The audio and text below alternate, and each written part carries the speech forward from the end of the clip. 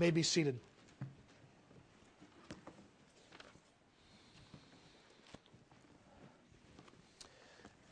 If you have a copy of God's Word, let me encourage you to turn to the book of 1 Timothy, the book of 1 Timothy. If you do not have your own Bible and like to borrow one of ours from one of the chairs in front of you, you will find our text on page 991, page 991, 1 Timothy chapter 1.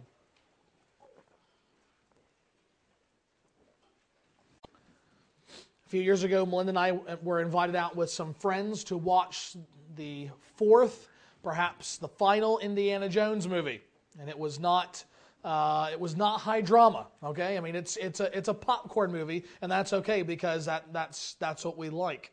And there had been rumors circulating about that movie that this would be the handoff movie. They were introducing the character of his son, and the thought was they could keep making Indiana Jones movies, though Harrison Ford is getting a little long in the tooth. They could just do it with his son.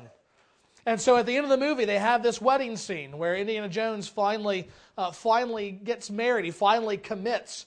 And in the midst of that ending, his son is standing and the wind blows open the back of the doors of the church. And Indy's iconic fedora rolls across and lands at the feet of his son. And his son slowly, almost reverently, bends down and picks up the hat and looks at it and begins to put it on. And just before it's on his head, Harrison Ford walks by and grabs the hat out of his hands, puts it on his own head and says, "Not yet," and walks out the door. The rumors apparently were not true. And yet there will become a time when the handoff needs to be made. As good as he is, Harrison Ford will not endure forever. Likewise, as we think on a more spiritual level about the church, there will come a time when the handover needs to be made. There will come a time when the next generation must be raised up in leadership and they must be given the reins. They must be given the wheel to steer the ship. They must be the ones guiding and directing the church. And the question is, how will they do that? How will they learn to do that? Who should be the ones to do that? These are all the kinds of questions that Paul has in mind as he writes this letter to this young man, Timothy, who was serving at the church in Ephesus.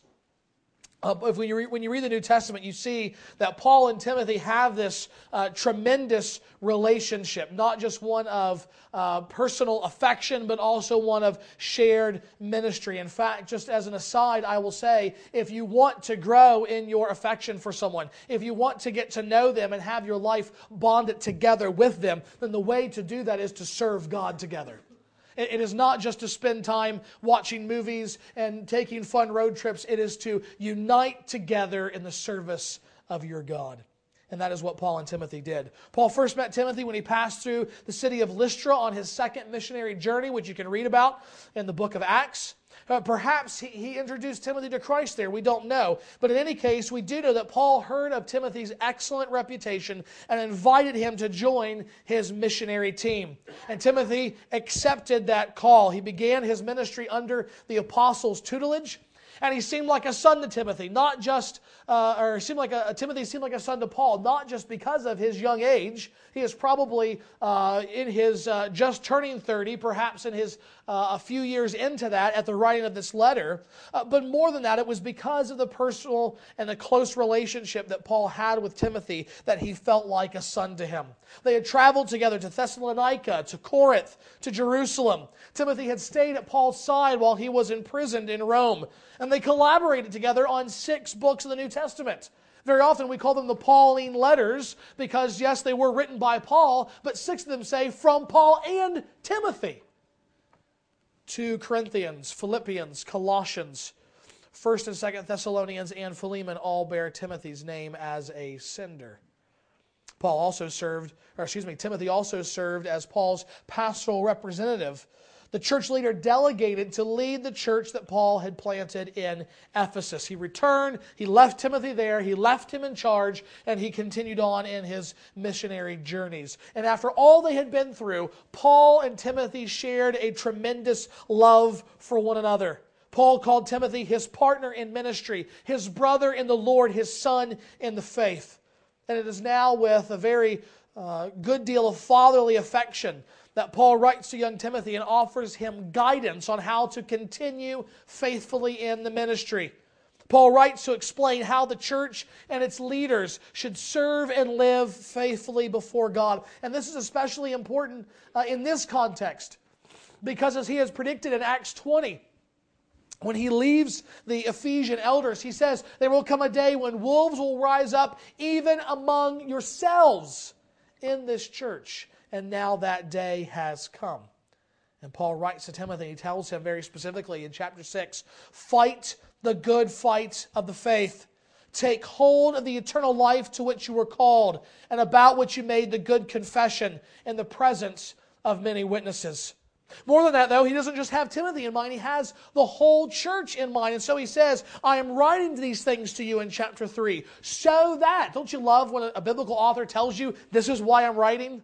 I'm writing these things so that you may know how you ought to behave in the household of God, which is the church of the living God, a pillar and buttress of the truth. And we know he's meaning all of the church to hear these things and to know them. Because even at the end, remember how we had a letter written primarily to Philemon and yet was intended to be read by the church. So also here, because in the final greetings, Paul says, may grace be with you all. Plural. There's just one Timothy, but there's many in the church. So the question before us is, how was the church to be preserved? How were they to continue on even after the Apostle Paul was gone? Ultimately, he says, it's by holding on to the gospel. It is by holding on to the gospel that the church will continue, that it will be faithful in the years and decades and centuries to come. And Paul says, Timothy, you must take the lead on this. His final words to him in this letter are, O Timothy, guard the deposit entrusted to you. Guard the deposit entrusted to you. What deposit that? It is the deposit of the faith encapsulated in the gospel message itself. This is the message that God would have us to hear today as well. Guard the deposit of the faith that has been entrusted to us. And while it is important that every Christian have a hand in this, the responsibility of guarding the deposit will always weigh heaviest on the pastors of a church. And so as you read this book, even as we hear it this morning, you need to understand that the weight of its instruction is directed towards pastors. Therefore, I would say to you, listen with an ear towards your prayers, because your pastors need your prayers. If they are going to fulfill the commands given in this book, if they are to fulfill the command to guard the deposit, then they need help of a spiritual nature. They need God to be on their side, encouraging them and empowering them for that service. Nevertheless, again, all of God's people are meant to prayerfully consider how they themselves can help guard the deposit that has been entrusted to them. And so in order to see these things practically, what does this involve? We want to look at 1 Timothy chapter 1, and I would encourage you to follow along as I read beginning at verse 1.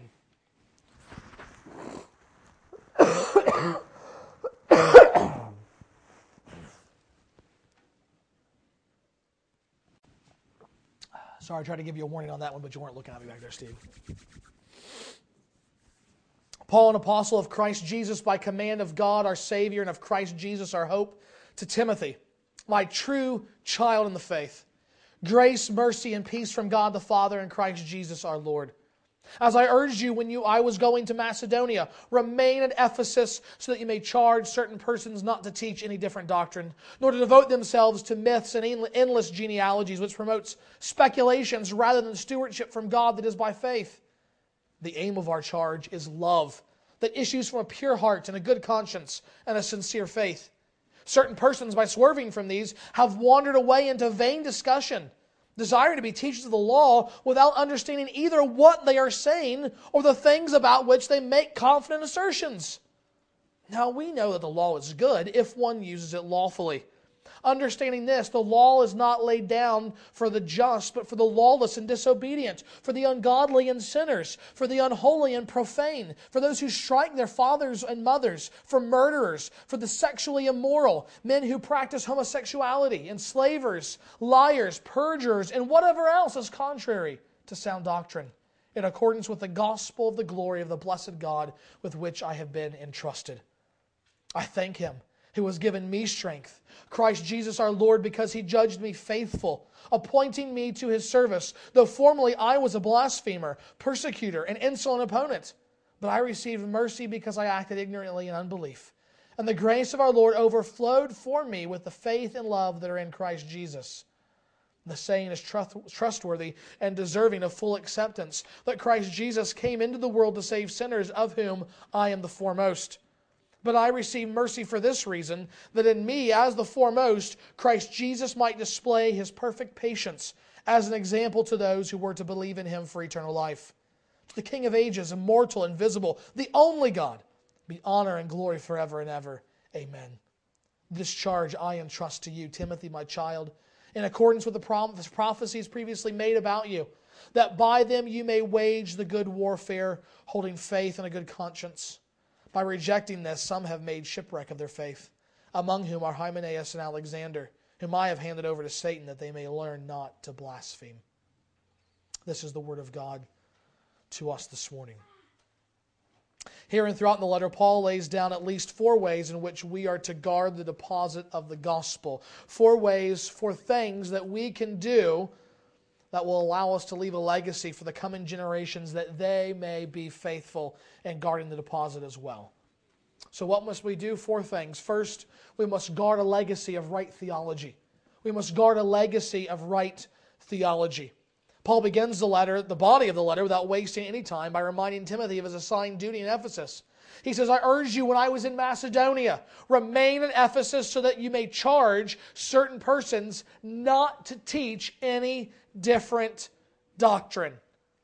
Paul says Timothy is to make sure that these teachers that have arisen and are beginning to teach different doctrine, that they stop. That they have a cease and desist order from Paul's representative, the pastor himself, Timothy. Specifically, he says that they should not devote themselves to myths and endless genealogies. Now, what kind of stuff is this? Well, what does it look like practically? If you were to have heard this teaching, what would it have sounded like? Well, we don't know for sure, but we have some pretty good ideas based on some popular books that were circulating at that time. One was called the Book of Jubilees. It was written around 125 BC, and it was essentially a fanciful retelling of the Bible story of creation to Sinai. Another work written closer to Paul's day was called The Biblical Antiquities of Philo. And both of these works were based on the Old Testament scriptures, but they featured extended genealogies which went well beyond the Bible and had no foundation in anything that could ever be verified. They were based on unfounded conjecture and tried to build up and make more of the biographies of biblical saints. In fact, it's a great irony that both of these books and this kind of writing was specifically meant to show the exclusivity and the invulnerability of Israel and its law, and yet, in trying to hold up the law and show how special it was, they added to it. And they didn't just add interesting things, weighty things. They added silly stories that sounded more folk-tale-ish than real, and thus undermined the value of the very thing they were trying to protect. And Paul says the problem with these things is that they promote speculations rather than the stewardship from God that is by faith. What are speculations? Well, they are fundamentally rooted in opinion. That's why they're called speculations, right? Someone has an idea, sometimes based on good things, sometimes not, about what something might mean or how to go about doing it. They are by nature ethereal and improvable. They're not based on substance. Well, they might be based on it, but they go well beyond the substance, beyond truth, and into nothing that is of substance. And the result of these things then is that, Paul says, God's plans cannot be advanced. God's kingdom cannot go forward. The stewardship of the gospel that brings the salvation of God's people cannot advance. Why? Because there is nothing of substance that those plans can be built on. This is why Paul says, charge people not to teach any different doctrines. Instead, God's people, specifically his pastors and teachers, are to teach those truths which are clearly presented in God's Word, clearly rooted in the Bible, and clearly handed down from the apostles themselves. It is this consistent teaching that the church is to be built upon. It is this consistent teaching that brings salvation to the world in fulfillment of God's plan. Now we think of our situation today, my goodness, how much time we could spend on this. I mean, the rest of the time given over to the sermon can just be spent on seeing the absolute foolish ways in which men claiming to be from God have not obeyed this command.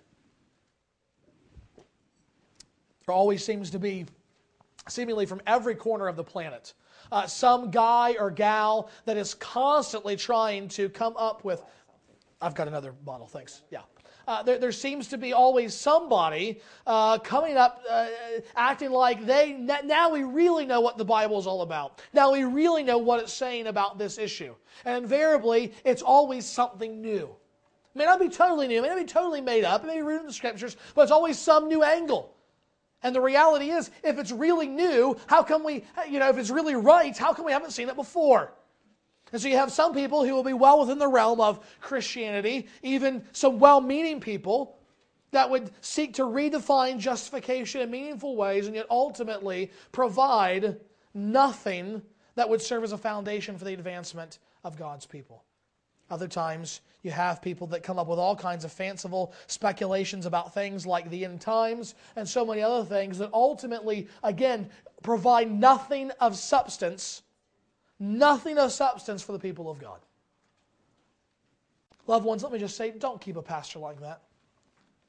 Don't keep a pastor like that. Whether it is me or someone else, don't let a man stand here and go on endlessly about wispy and vague notions that cause you to think back and perhaps even find him to be impressive in his ability to pontificate on religious matters, but who never provides a clear message from the Scriptures, who never clearly lays out the doctrines that the apostles themselves taught and loved. A message that never causes you to have high thoughts of God or greater affection of Christ. Who never tells you those truths that would point out your sin and encourage you to find forgiveness in your Savior, causing this church to inch by inch grow in greater faithfulness to God and His kingdom. Don't keep someone like that in this pulpit. Get rid of them. Get rid of them and find somebody else. Guard a legacy of right theology in this church. More than that, though, secondly, guard a legacy of right living. Guard a legacy of right living. Paul has argued for right theology, but theology sometimes gets a bad rap, doesn't it? People say, well, theology is too academic. Theology is too divisive. Just give me Jesus. Well, which Jesus do you want? I mean, if you want Jesus, you got to believe something about Jesus, and guess what? That brings us back to theology. But more importantly, the Bible shows over and over again, right theology leads to right living. Deep theology leads to deep godliness. So the question is, how do we get there? How do we move from theology to godliness, to right belief, to right living? Paul explains this in verses 5 through 11 here. He says the aim of our charge, in other words, the goal of what we're seeking to do, the aim of our charge is love. Love that issues from a pure heart and a good conscience and a sincere faith.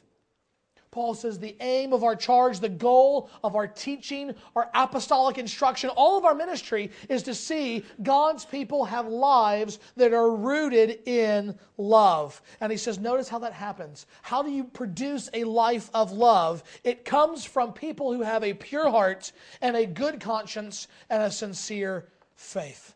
In other words, a godly life flows from a heart that has been transformed by God.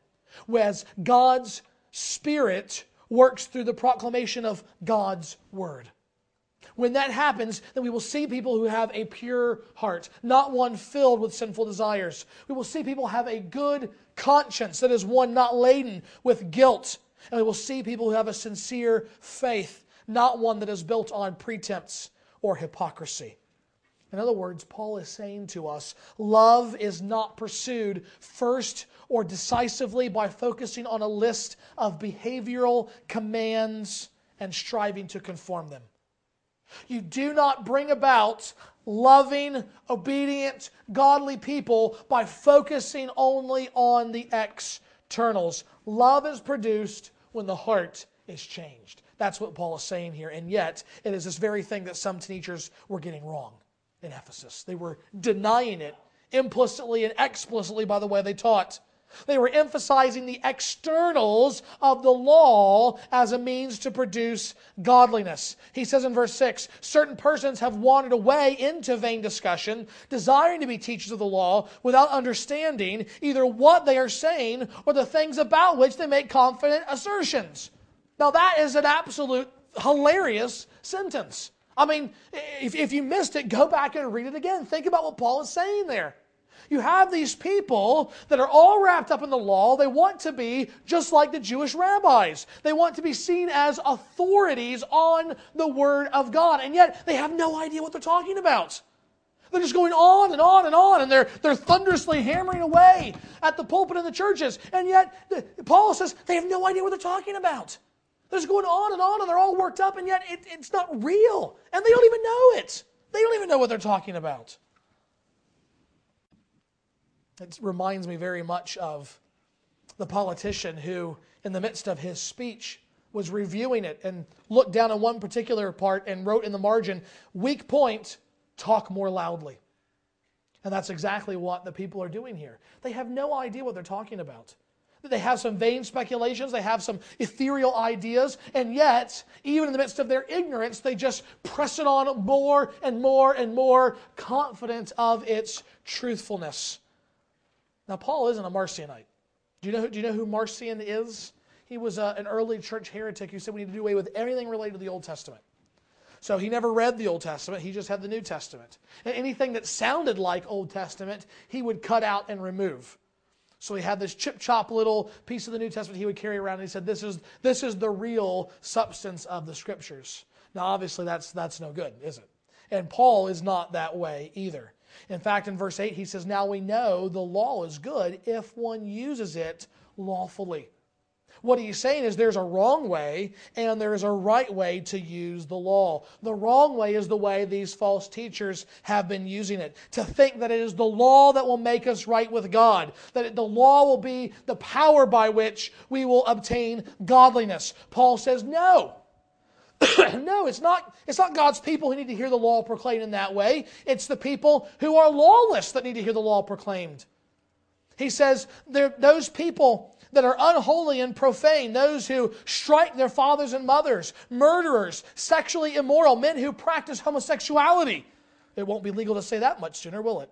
Enslavers, liars, perjurers, whatever else is contrary to sound doctrine. Those people need to hear the proclamation of the law in order to restrain them in their sin and ultimately to bring conviction to their hearts so that they might become part of the just, those declared just in Christ by faith. Paul says we don't use the law in the same way that these false teachers are using it. Instead, verse 11, we are to use the law lawfully in accordance with the gospel of the glory of the blessed God. What is he saying there? He is saying Christ has come. The gospel has been proclaimed, and therefore that changes the way we read the law. Fundamentally, that changes the way we read the Old Testament. If you're a Christian, you read the law as a Christian, not as an ancient Jew.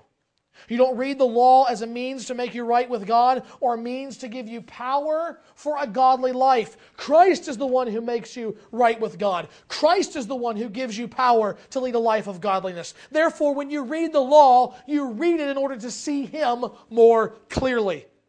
You read it to see and understand more clearly what God has done for you through Him. You read the law to see the glory and the majesty and the holiness of God whom Christ fulfilled and revealed fully to us. And the more that you see Christ in that way, the more you will come to treasure Him. And the more that you come to treasure Him, the more you will come to imitate Him with your life.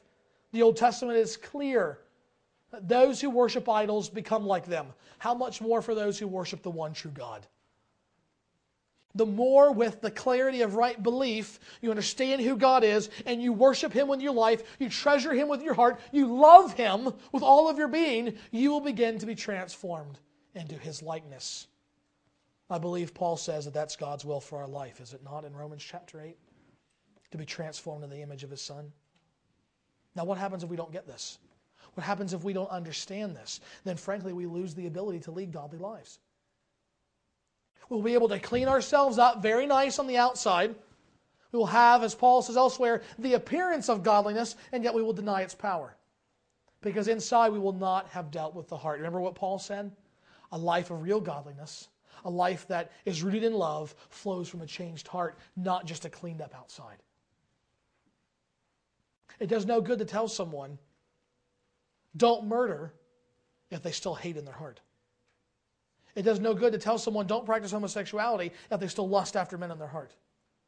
It does no good to say to someone, do not beat up on your parents because that's not right. Don't talk back to them because that's not right, if in their heart they hate them. And they begrudge them. And they have no respect for them. That's not real godliness. That's Phariseeism. And Paul says our aim, our charge, is to produce godly people. Therefore, we must aim at changing the heart. God says right living flows from right teaching, which points us again and again to Christ, the source of our life and godliness. That's the second thing that we should do, guard a legacy of right living. The third thing we should do is guard a legacy of the right gospel. Guard a legacy of the right gospel.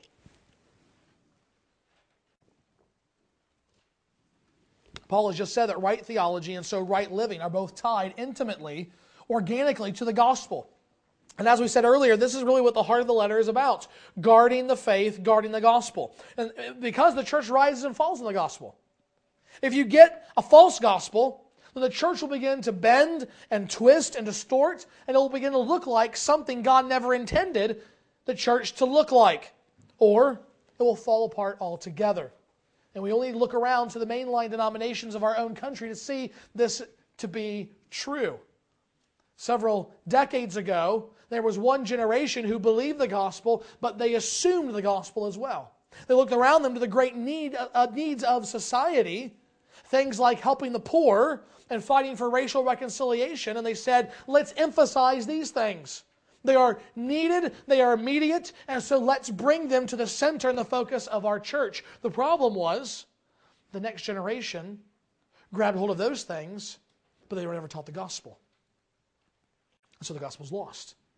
And now you have people going to church every Sunday, praying to a God they don't know, upon no basis upon which to know them, because they don't really know who Christ is. They don't understand what He accomplished on the cross. And yet they're living good lives, trying to love their neighbor, and they believe they're going to be right with God.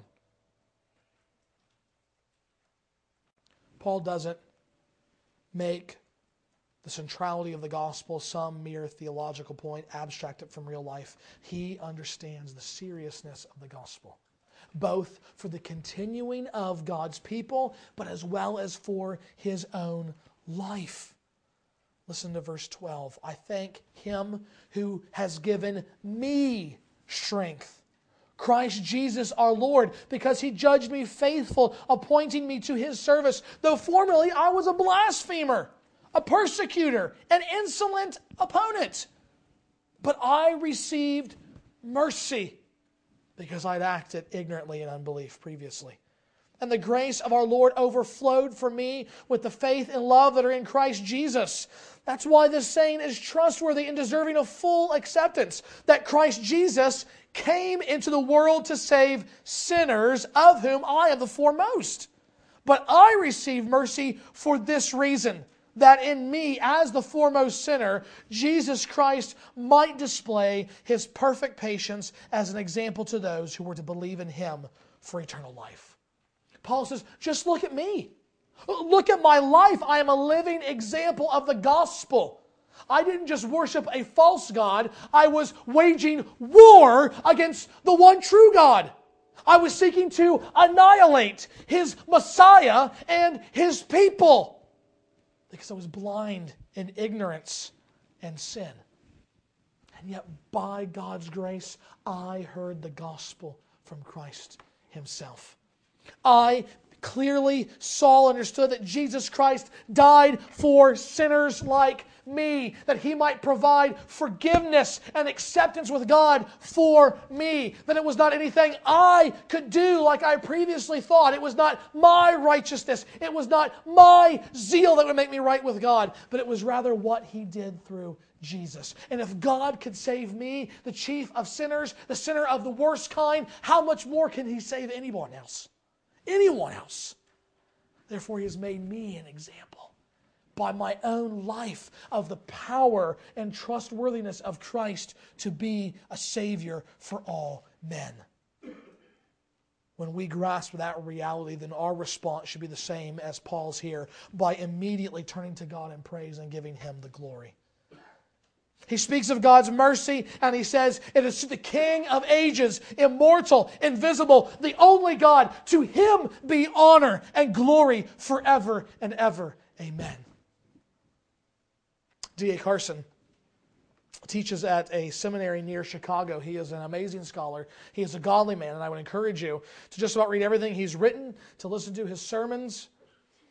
And he has repeatedly said that while he teaches his students, he teaches mainly PhD courses at the seminary. When he teaches these students, he knows they are not going to remember nor learn everything that he teaches them. I mean, that's just the nature of school, isn't it? I mean, you work hard, you study, you pass tests, and a year later you go back, let's take the same test. You say, no thanks, I passed that class, because you know you're not going to pass that test again. And there's nothing wrong with that per se, unless you're lazy. That's just who we are. We can't keep everything in there.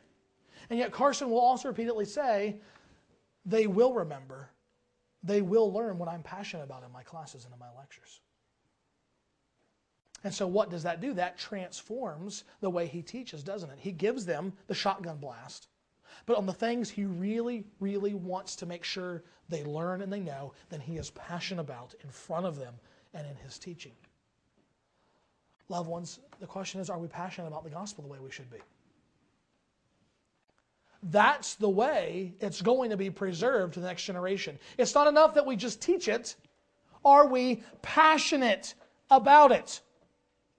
It's not enough just to guard its content. We must guard the centrality of the gospel and the life and the mission of this church. We must let the young people in this church see us and hear us talk about the gospel, rejoice in the gospel, share the gospel, and live by the gospel.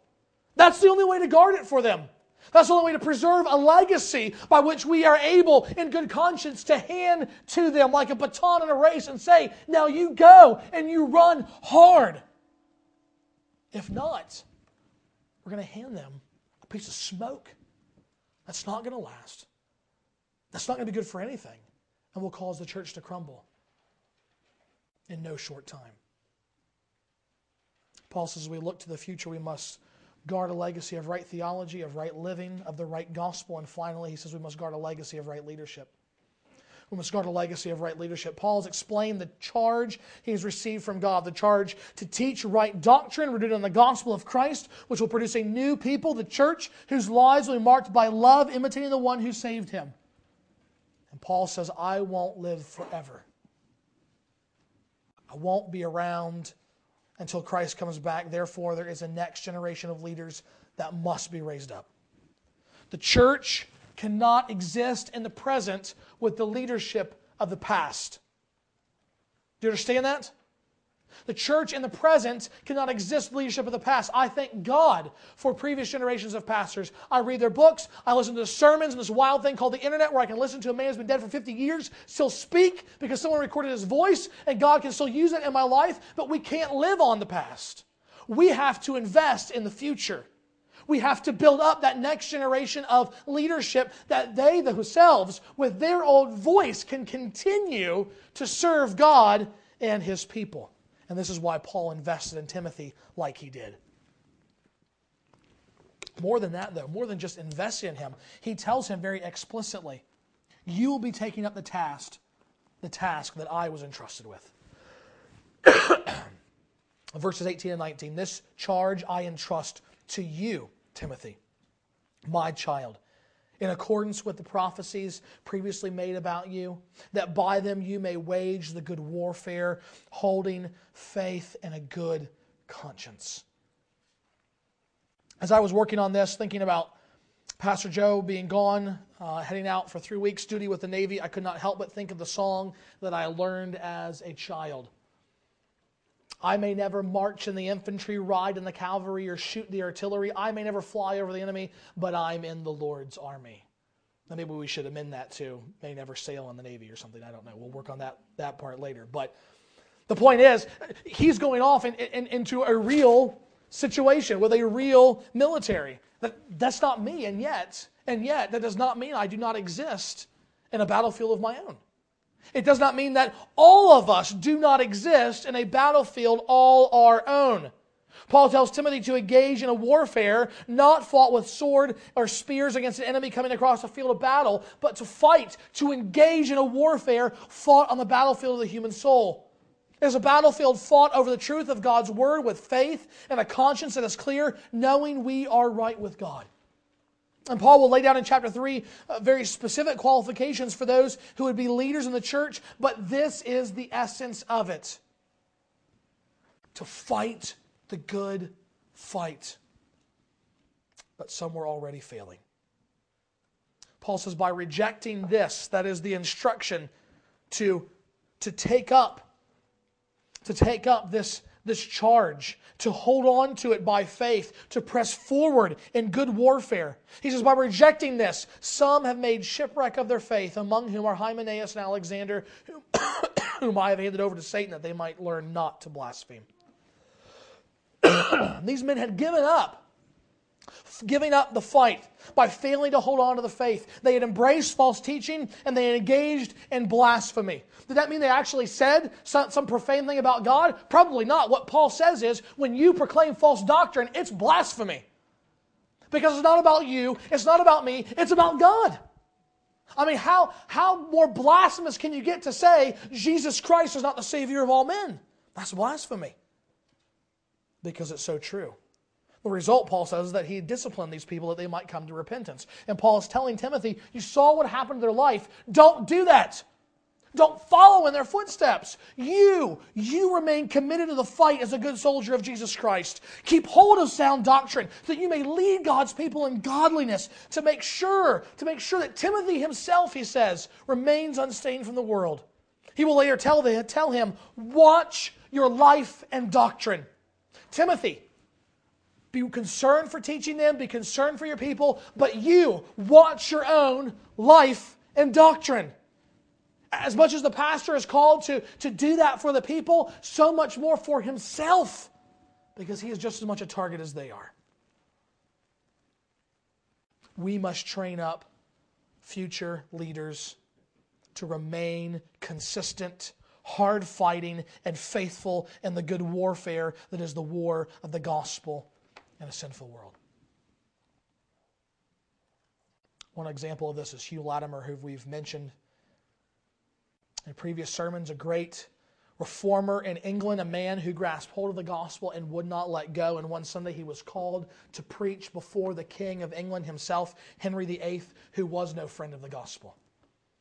Latimer preached, and as he suspected he might, he offended the king. He was so offended, the king demanded he come back the next Sunday, preach again, and first apologize for what he had said before. Latimer, like a good servant of the king, he came back the next Sunday, and as he began to preach, he first began to preach to himself. And here is what he preached. Hugh Latimer, dost thou know before whom thou art this day to speak?